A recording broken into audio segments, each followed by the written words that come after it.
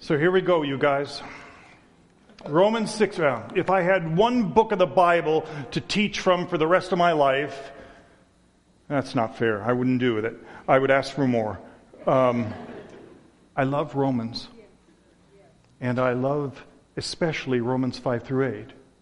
And smack dab in the middle of Romans 5 through 8 is this verse, Romans 6:14. It says, sin will not be master over you, because you're no longer under law. You're no longer under buck-upism. You're no longer under striving. You're no longer under performing. You're no longer under moralism or trying so hard to prove to anyone else. Sin will not be master over you because you're no longer under law. You're under grace. Grace. And the converse is true. I hate what I'm about to say, but the opposite, the flip side's true. If you do not trust grace, sin will be master over you.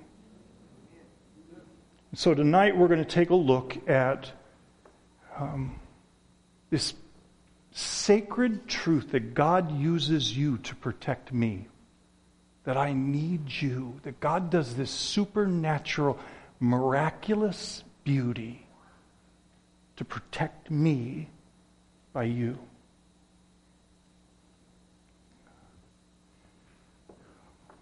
Oh gosh, I have the coolest, most beautiful wife that I know of. I know there are supermodels and I know they're supposed to really excite me, but my bride still excites me. She is so fun. She is the funniest person in the room. She is the funnest person in the room. She makes it delightful to be married. We love road trips. We love to play together.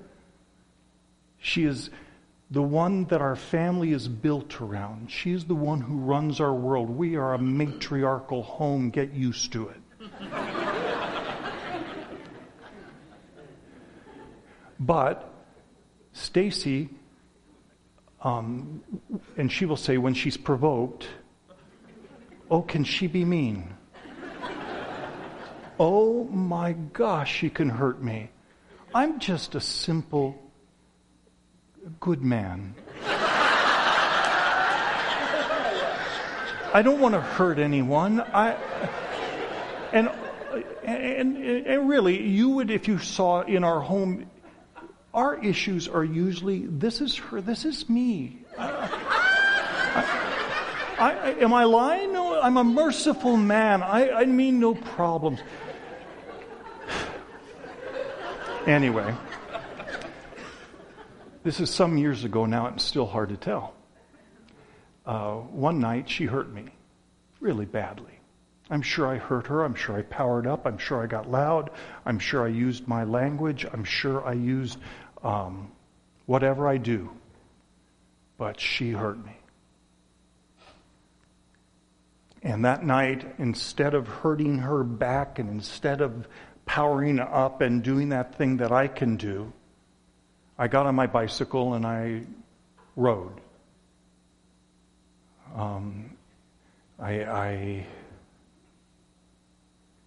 I got to about Kaler and 12th Avenue. You know where I'm talking about?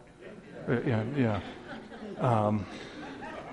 And I had this thought. We had just had, my class had just had their reunion. And so all of us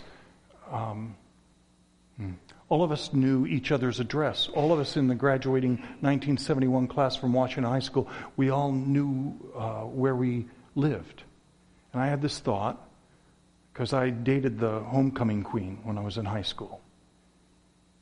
And I thought, I'll bet you she wouldn't hurt me like Stacy hurt me tonight.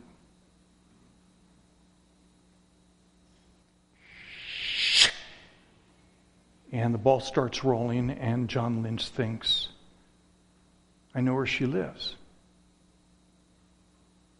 I don't want to do anything. I'm gonna go over and I'll sit out front across the street, and maybe she'll be washing dishes or something. I don't even care about her, but the thought of someone who wouldn't hurt me now, who would love me and know me and understand me and not hurt me, And I got on my bike and I started riding towards her house. So what do? How do you get permission to influence and protect and love and guide someone like me?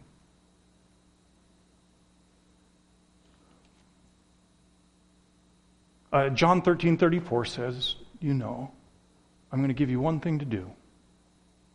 One thing. I'm going to give you a command. It's not the 11th commandment. You know that. It's a whole new order of command. For the first time since Acts 2, a human being can actually have a command not cause them to rebel. All the commandments caused man to rebel, Romans 5:20, 22. And for the first time, Jesus says, I'm going to give you a command, and it won't cause you to rebel. In fact, it's not even really a commandment, really, because it's the thing you most want to do. Christ in you, this new person, the thing you want most to do at your core is to love well. That's who you are. And so it's not a commandment, really. It's like someone saying to you, eat more chocolate. All right, if it'll help the team, yeah. And so this beautiful verse says, you guys, this is it. This is the gig. The goal of our instruction is love. This is a hard thing to wrap your heart around. We were created by God with limitation. Elsewise, you can't get loved. Love is the process of meeting needs, period. Anything else is just hallmark sentimentality. You won't see Scripture, you won't ever hear God talk about love without Him meeting a need. For God so loved the world that He gave His only begotten Son. Love is the process of me looking at you and saying, I'm drawn to meet a need. What can I do? How can I earn your trust so I can meet a need in your life? So we were actually created with limitations. I've got my unique skill set of limitations. And when I bluff like I don't have needs, I don't get loved. When I put on a mask, only my mask gets loved. But this beautiful, beautiful reality, Galatians 6:2 says it. Paul picks up from what Jesus said, I'm going to give you one commandment, that you would love each other, just like I've loved you, that everybody would know that you're my disciples. And then Paul picks it up and says, now listen to me. Bear one another's burdens. And when you find yourself doing that, you'll fulfill that one thing that he asked you to do. You'll fulfill that one command. Bear one another's burdens. That's it. Draw close to each other when they fail. Literally get underneath and lift. Stand with, bear, love. But I realize that you're afraid to let me love you. So I have to earn your trust. Wait, I'm the mature one. Why do I have to earn anything? Just trust me. No, see, that's the problem. So you're going to have to earn my trust. Okay? Because inside of me, inside of John Lynch, I carry these lies. These they are self-entitlement permissions. Lies that never get talked about. That unless somebody has permission to get behind and talk about them with me. Here's mine. God, I think the sin issue is too strong for you. It is always one I don't think you can handle it. Anybody else know anybody who has that as one? Yeah. Here's another one. God, if I'm honest, I think this sin satisfies me more than you do. Ow. Again, I just got these out of a book. These are not from me, actually. A third one of mine. God, I don't think you've taken care of me the way you have taken care of others. And they all give me permission to violate myself, to do wrong, to get on a bicycle at Kaler and 12th and drive to where I never dreamed that I would drive to. So I want to earn your trust so that when things go hidden, you're going to call me. I'm so sick of accountability. I'm so sick of it. Accountability is a principle of law. It makes me hide and resent those I love the most. What I need is protection. I need someone that I trust so much that I'll call myself out. James 1:13 says, let no one say, here's this deal of the flesh, this thing that happens, the real me does not want this at all, but something in me, something that is tied to my very being. Let no one say when he's tempted, I'm being tempted by God. God can't be tempted by evil, and he himself does not tempt anyone. But each one is tempted when he's carried away and enticed by his own lust. Then when lust has conceived, it gives birth to sin. And when sin is accomplished, it brings forth death. So there's something, the flesh is constantly trolling. Come on, take it. Take the bait. Got it. God so got you. And if I could take that verse and extrapolate it out with several other verses, I might be able to put together what I would call a control cycle or a sin cycle. The permission that I give myself to fail. So if I imagined a giant, whoa.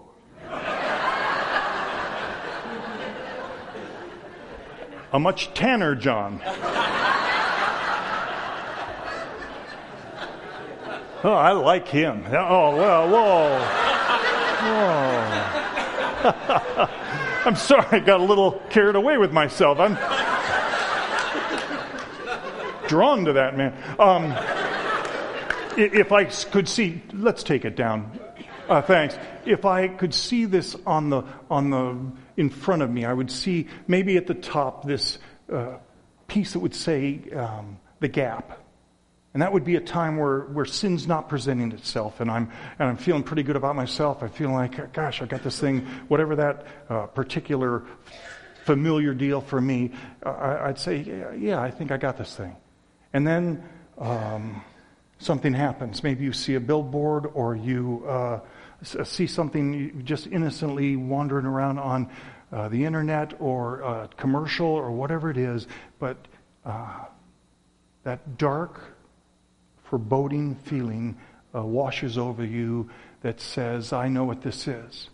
This is the start of a process that I will eventually fail at. I will fight it. I will do everything, but I'm going to lose. And that's the last conscious thought you may have of that. And if you call somebody and say, I'm struggling right now. I just wanted to tell you that this just happened. I just saw this thing. It's done. But if you don't, soon your shame gets coupled with that dark sense. You know what shame is? Guilt says you've done something wrong. Shame says there's something uniquely and particularly wrong with you. And now shame starts to add a story. It's got a story, and it starts to say, see, this I know it's going to happen next. This always happens to you. You fail. That's what you do. You have always failed. You always will fail. You're a loser. That's what you... People may see you a certain way, but I know who you are. And that shame story is like rocket fuel for the rest of that cycle. And then eventually, James 1:13 through 15, eventually temptation comes. And at first, it may be tacit, it may be quiet, it may not even be spoken consciously to yourself, but eventually a time and a place is offered. Maybe it's just a glance across the room, maybe it's an event that's going to happen 3 or 4 months from now. But something is offered for you to do. Temptation. And somewhere in there, given enough time and given enough of that shame self story, I will give myself permission to do it. Now here's where it gets bizarre. The next place, if I went gap and then building and then shame self story, then I would go down to temptation, and the next thing that comes is resistance. Here we are. This is where we think the game is won or lost. My willpower, my ability to fight this thing. I will fight this thing and I will win. I'm not going to do it again. Here's the crazy part. You're trying to resist the very sin you've already given yourself permission to do.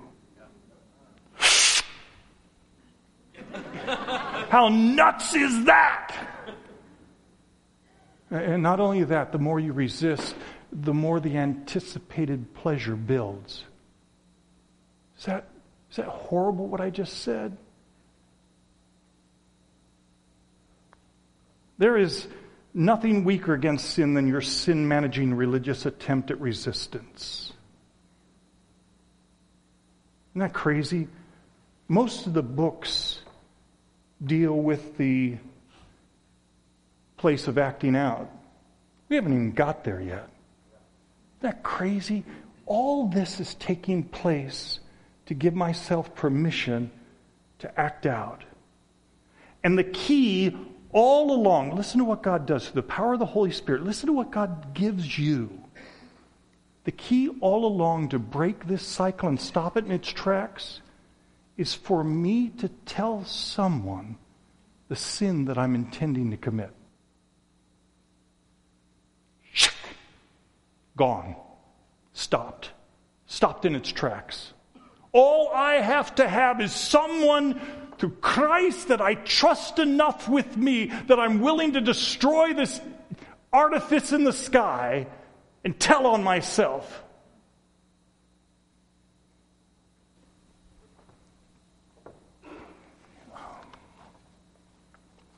So that night, I'm riding my bike over to that house whose address I know of, that homecoming queen, that I'm going to go wash dishes as I sit across the street.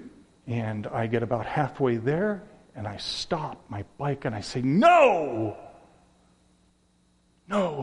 you love Jesus, you love your wife, you love your children, you don't want to violate them, you don't want to violate your ministry. This is stupid, this is not who you are, stop it. And I did. I turned my bike around and I started for home. And then I stopped it again. And I said, no, see, that's not going to work. Because you know what? I'm good for tonight. But what about when she hurts me again?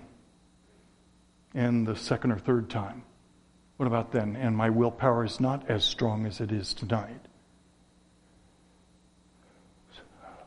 So that night, for the first time, I did what we write about, and I had never tried. Oh, you're saying, oh, who are you, mister? You've got to actually live out the stuff you write?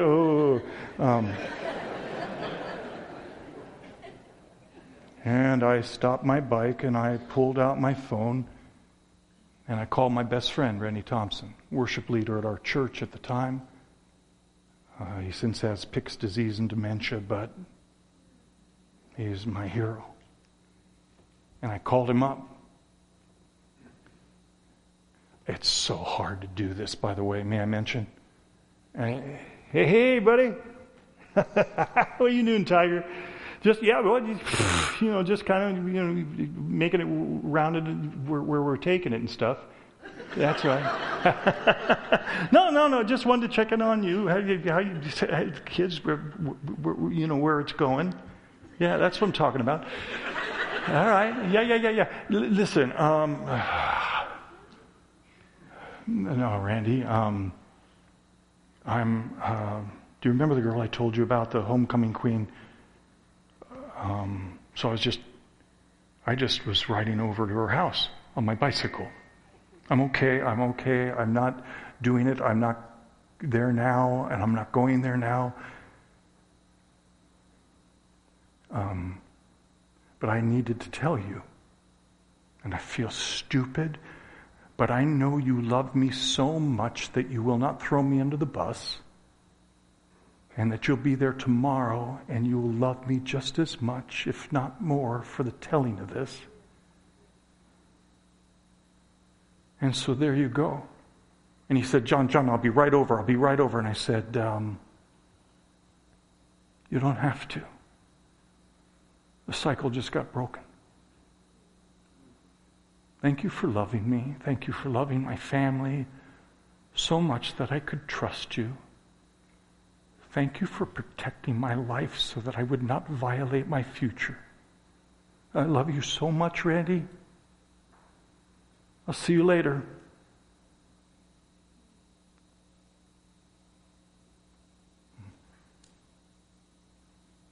And so, for all these years, I've had to live this way. I'm a mess. I'm capable of everything except stealing rap music.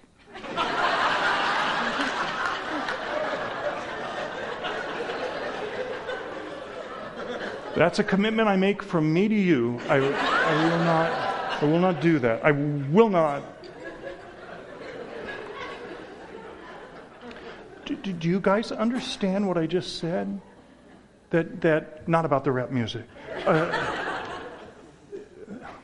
There is power in God giving me someone that I can trust so much that I could tell the worst of me. What if there was a place so safe that the worst of me could be known, that I would discover that I would be loved more, not less, in the telling of it?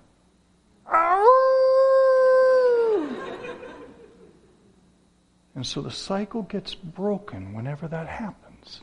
Now, it's going to ramp up again. It does what it does. It's never going to give up on, the flesh will never give up on trying to destroy me. But God will use that same means. So,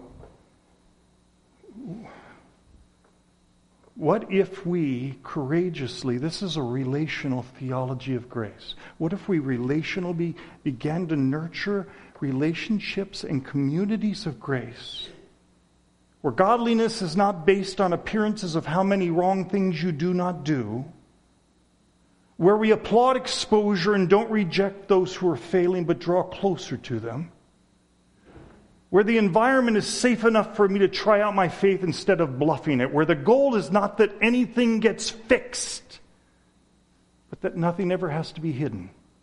Oh, you guys, the beauty of your kids, if they knew that there was a different consequence for them telling on themselves instead of being caught. It's grace. Sin will not be master over you because you're no longer under law, you're under grace. Where we put our effort into learning how to love rather than attempting to manage our sin. Well, I am an answer to such a question. For I have this old dog, I have learned acceptance and submission and humility and trust. And I have learned heartfelt obedience over compliance. I am able to work harder in grace than by any other motivation.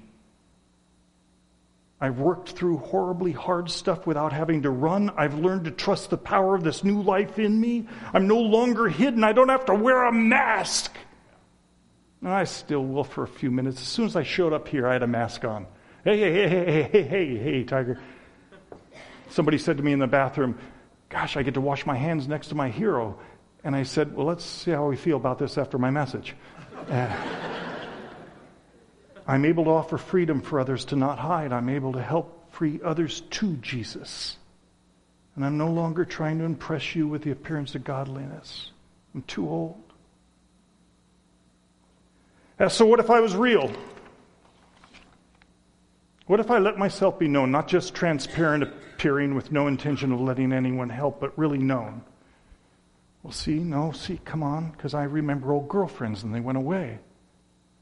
But what if God says, John, I already know. I know everything. And I'm not going anywhere. I'm crazy about you. I can't love you any more than I do, and I will never love you less. I'll be your safety net and your exposure. Wow. Okay, so what if you really knew about me? Hopefully some of this list is fun, some of it is hard. So what if I first told you that I really didn't relate to or enjoy most of the Christian music that was available the first 15 years of my faith? Oh, it was horrible. It was all sounded like skating music, didn't it? It was like synthesizer music. It was just here was one of the hits of worship back in the day when I first came to Christ. I've got oil in my Ford, keep me trucking for the Lord. I've got oil in my Ford, amen, hallelujah. People left the faith. They left Jesus Christ because of that song. And what if you knew that I really do like the music of Tom Waits and Bruce Cockburn and Todd Snyder and Jesus Culture and the Gloaming and Justin Vernon and the Waylon Jennings? If Stacy dies, I go on tour following them. Ellie Holcomb and Stephanie Gretzinger and Jason Isabel and The Head and the Heart and John Hyatt and Bob Dylan. Bob freaking Dylan. And Ellis Paul and Keb Mo and a Cajun band, they've got to be in their 90s by now, called Little Feat. I love them.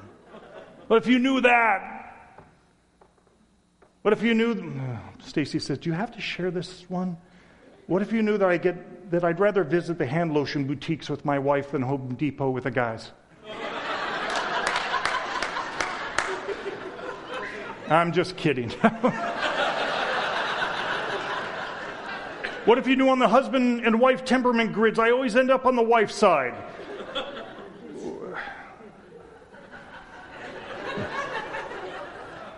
That one I'm not kidding about, okay? And what if you knew that I am fragile and I'm not strong? I am gifted in mercy, not ruling. And what if you knew that I don't pray as much or the way that you might think I should? What if you knew that sometimes I'm faithless and I have incredible fear? What if you knew that Stacy has told me that I can make her feel stupid or not enough, Mr. Grace guy? What if you knew that at parties in the community that I help start, I can feel alone and want to hide in the bathroom? What if you knew that even several months ago, I felt ashamed for my childlike behavior in front of my fellow elders?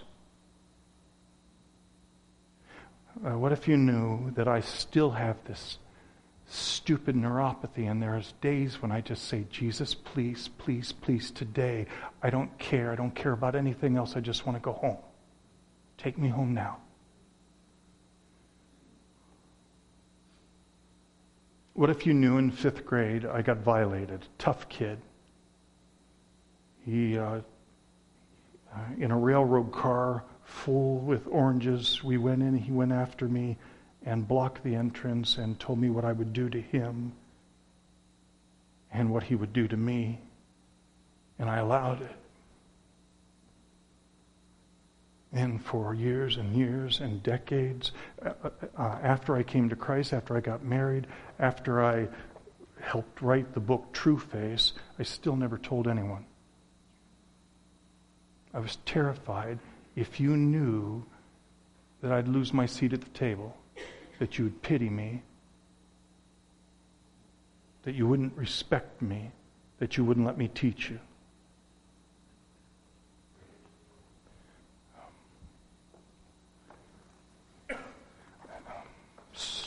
So what if I told you all those things? Would I still be godly? Careful. Careful. Don't give me a quick answer. Because I used to think so.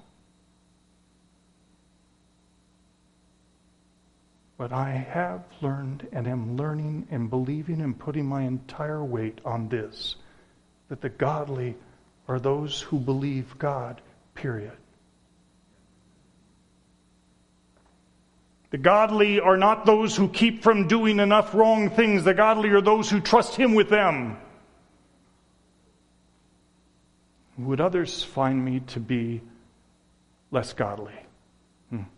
Just the opposite. It's been my experience.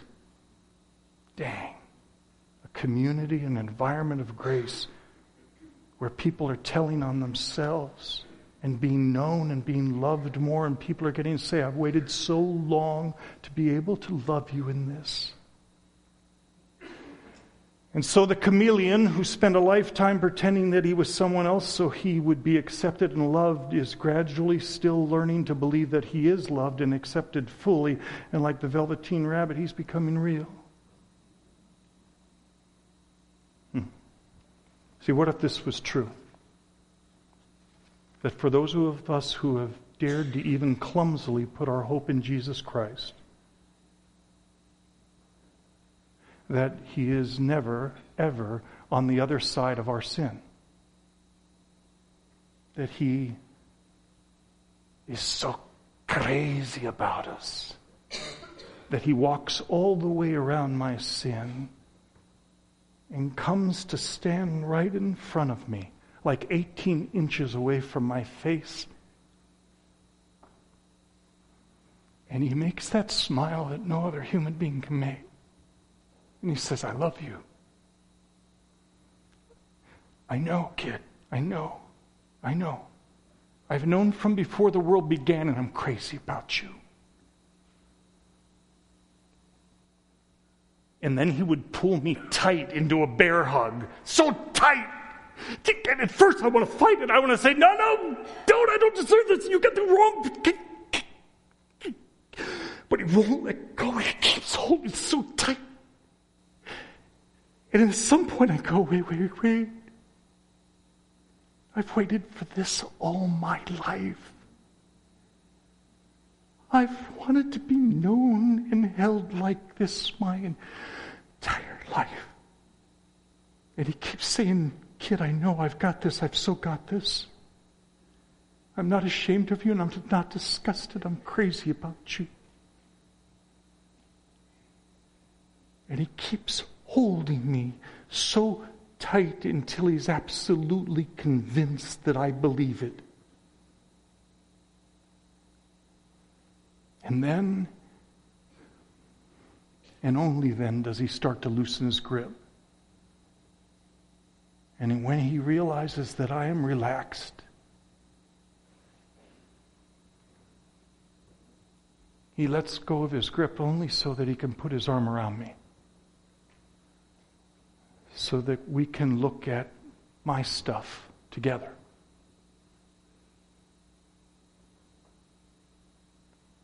Not from over here, but from here.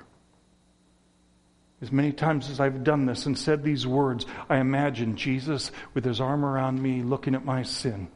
And every time I imagine Him going, wow! Oh my, that's a lot of sin. Don't you ever sleep?